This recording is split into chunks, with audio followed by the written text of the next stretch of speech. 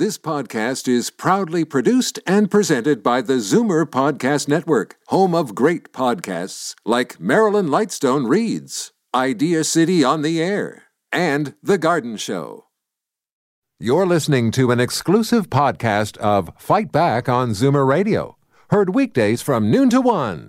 You're listening to an exclusive podcast of Fight Back on Zoomer Radio, heard weekdays from noon to 1. Fight Back with Libby Znaimer on Zoomer Radio. Welcome back. Now we go to an issue that all three parties are pledging to fix: long-term care. The entire system, as well as the nurse who got away with murdering patients in that system, are under the microscope in the inquiry that began in St. Thomas this morning. The inquiry's counsel says the real question is, how was Elizabeth Wettlaufer able to keep killing, only being caught after she confessed? Family members of some of her 8 victims want to pinpoint flaws in the system that allowed this to happen, and they are hoping this will bring change. So we'd like to hear your experiences and expectations of this. The number's 416-360-0740, toll-free 1-866-740-4740. And right now we go to Lisa Levin, who is the CEO of Advantage Ontario, which is an organization representing a non-profit long-term care homes in the province. Hi, Lisa. Oh, hi, Libby. So what are your expectations? What's been happening in the inquiry? So today was the first day. They started with opening statements from all of the different parties that have standing, including Advantage Ontario, which is the organization I represent. And then there's going to be, they talked about the evidence, the documents that have been submitted. And then the inquiry counsel went through each of the victims that was either murdered or attempted murder by Elizabeth Wettlaufer. It was very emotional, and that's what's happened so far this morning. What are your expectations? So this is going to last for a while, I believe 4 months, this inquiry. Then there will be a time to come up with recommendations. It's a long process. What are your expectations? Well, my expectations is that, that changes will be made to the system coming out of findings from the inquiry so that this never happens again. I mean, this was a horrible tragedy. It's very troubling, and we want to make sure that this can never happen again, and also that broader issues in the long-term care system can be addressed. Okay, let's start with that. So there are some things that people have already pointed out, and that is partly the difficulty of getting staff, especially for certain shifts like a night shift, the way that people are paid, the difficulty of disciplining them. Let's tackle those 3 things first. Sure. I just want to begin, though, by saying that there's very distinct issues. We need to separate out this criminal act and the larger issue that the sector faces. When we look at staffing, it is very challenging to work in long-term care because there are not enough staff. And so the amount of funding from the ministry hasn't changed over time, whereas the conditions of the residents in the homes have changed dramatically over time, and they're much sicker than they used to be.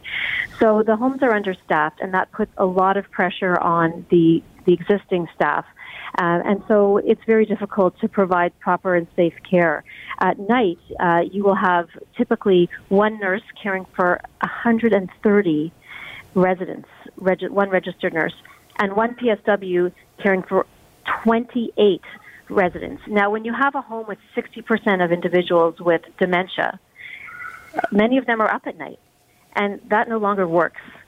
So that's one really big issue, and so we need to fix that. Other things relate to labor relations, and it's very difficult for homes to have a zero-tolerance policy for abuse when you need to go through the progressive discipline process. We want to protect workers, absolutely, but resident safety needs have to come first. Anyhow, sorry, I'm having some background noise because I'm just in the courthouse. Can you still hear me okay? Yes, well, we hear you just fine, and we're actually not hearing your background noise. Okay, so we know those issues. There are suggestions that it should be mandated that each long-term care resident gets 4 hours of care. Is that to you a solution?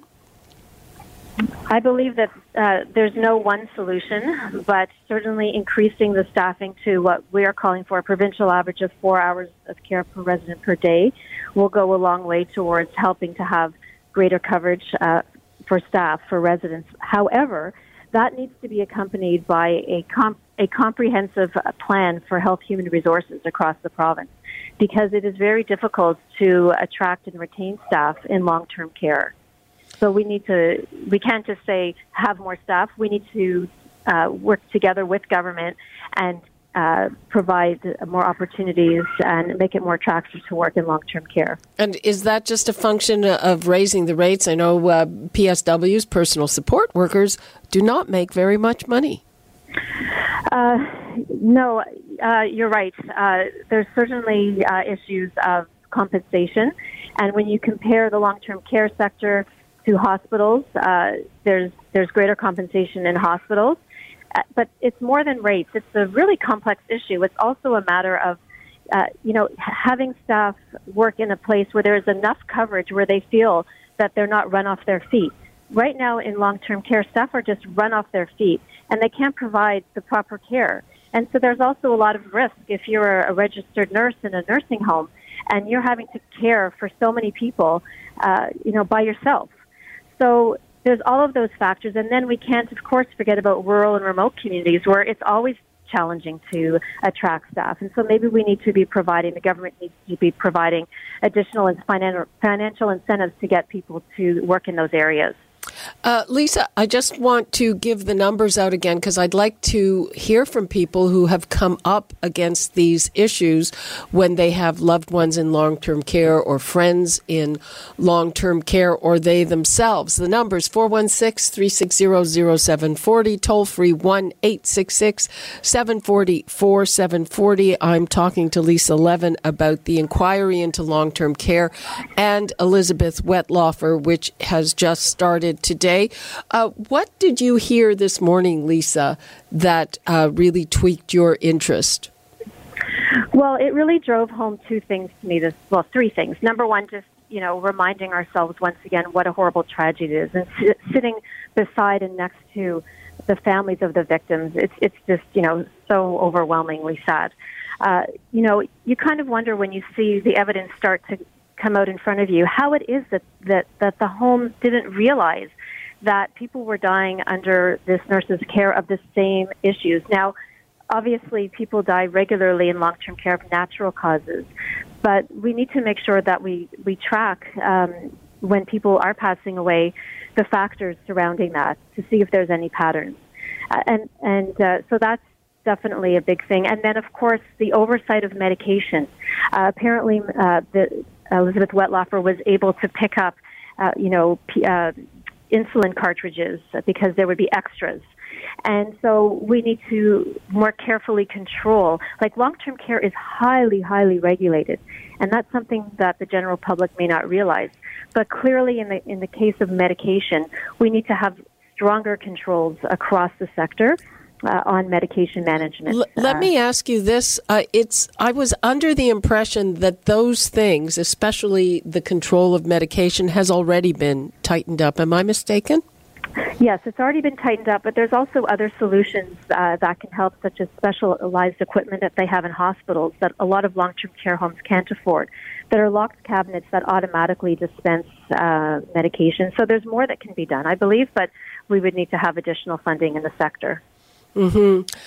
Lisa, please hang on. We have to take another break, and we'll be right back with more on this very, very important inquiry that affects so many people. Before we go to break, the numbers to call if you have a story about long-term care or a question about this inquiry, 416-360-0740, toll-free 1-866-740-4740, and we will be right back with more on the long-term care inquiry into Elizabeth Wetlaufer's crimes.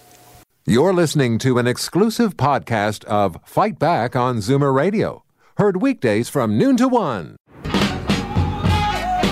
Fight Back with Libby Znaimer on Zoomer Radio. Welcome back. We are talking about the long-term care inquiry just kicked off in St. Thomas. We've got Lisa Levin on the line, and I am going to take a call from Bridget in Norfolk, Ontario. Hi, Bridget. Hi, how are you? Thank you for taking my call. You're very welcome. What's on your mind? Just really the role of personal support workers. I worked for Home Care CCAC for a number of years, don't anymore, and personal support workers were always the, quote, lowest people on the totem pole, if you like, but they were one of the most important people because they spent the most time. But if you have one personal support worker to 28 people in a long-term care home, that's a tremendous expectation on somebody who has, I believe it's 6 weeks training now to become a personal support worker. And there's also the factor of long-term care homes and personal support workers in the community. Certainly the compensation isn't as good as in hospitals. And until that happens, you won't get people wanting to become a personal support worker unless they have to. And you also won't, get people working in the community and in long-term care homes because it's much easier to work in a long-term care home than work in the community. So really, you'll be robbing, Peter to pay Paul. Okay. Thanks for bringing that up. Appreciate your comment. It's not to do really with the Whitlar case, but it is. The other thing about medications, the oversight of, I believe, your speaker was saying the oversight of medications. She was able to pick up insulin cartridges.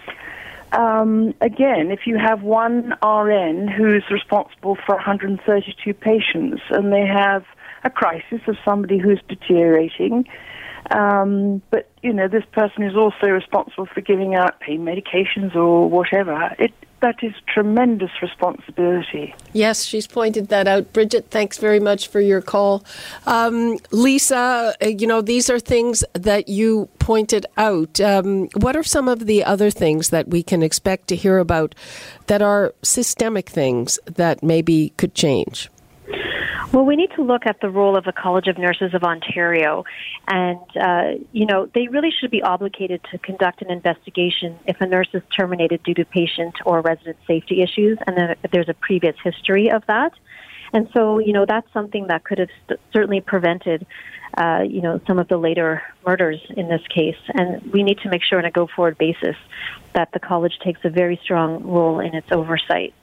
The other thing is that through the labor relations process and arbitration, employers are often mandated to disclose, employers should be mandated to disclose terminations related to resident or patient safety. Right now, they're sometimes required through arbitration to write positive reference letters. And, we have to wonder, Elizabeth Wettlaufer, had performance issues at Carescent Care, and then she went on to work in other locations. So you have to wonder, well, what happened? Were references checked? We don't know that yet. That hasn't come out yet. But certainly we know from our members, and we have 195 long-term care home members, a number of them have had to give positive reference letters for employees with disciplinary issues. Well, exactly. And I know in general, in whatever your sector is, that you can be opening up yourself to some kind of legal action if you give a negative reference. People don't do it. Yeah. So we need to protect and safeguard our residents. Of course, we need to make sure employees have rights as well. I'm not saying that, but we also have to make sure that resident and patient safety comes first. Okay, well, yes, and again, do you believe that's going to be a tough balance, especially, when they're because when these jobs are unionized? Well, unions have a very important role in Ontario, and they have strong voices, and we need to listen to them because they play an important role. But certainly when you're at an inquiry and you see, as we did this morning, pictures of 14 different people who were either murdered or attempted, or who Elizabeth Wetlaufer attempted to murder up on the screen, it certainly, one would hope that it would push government to put in place certain measures so that this doesn't happen again. Okay. And Lisa, what is some of the testimony that you are looking forward to in the coming days? Well, we're going to be hearing over the next few weeks from the different facilities and what's happened with, the history with Elizabeth Wetlaufer in those facilities. So I want to hear, what exactly happened and look for how this could have been prevented. And I also want to hear what the College of Nurses has to say and see what process they went through because, we don't know yet what happened there. And then also just see in terms of, we're going to be asking questions about what was the labor relations process that went on, and were there situations where reference letters were provided that were positive. So those are the kinds of things that we're looking out for. Okay. Lisa Levin, Advantage Ontario, thank you so much for being with us. You're welcome. Okay, bye-bye. Bye. You're listening to an exclusive podcast of Fight Back on Zoomer Radio, heard weekdays from noon to 1. You're listening to an exclusive podcast of Fight Back on Zoomer Radio, heard weekdays from noon to 1. You're listening to an exclusive podcast of Fight Back on Zoomer Radio, heard weekdays from noon to 1.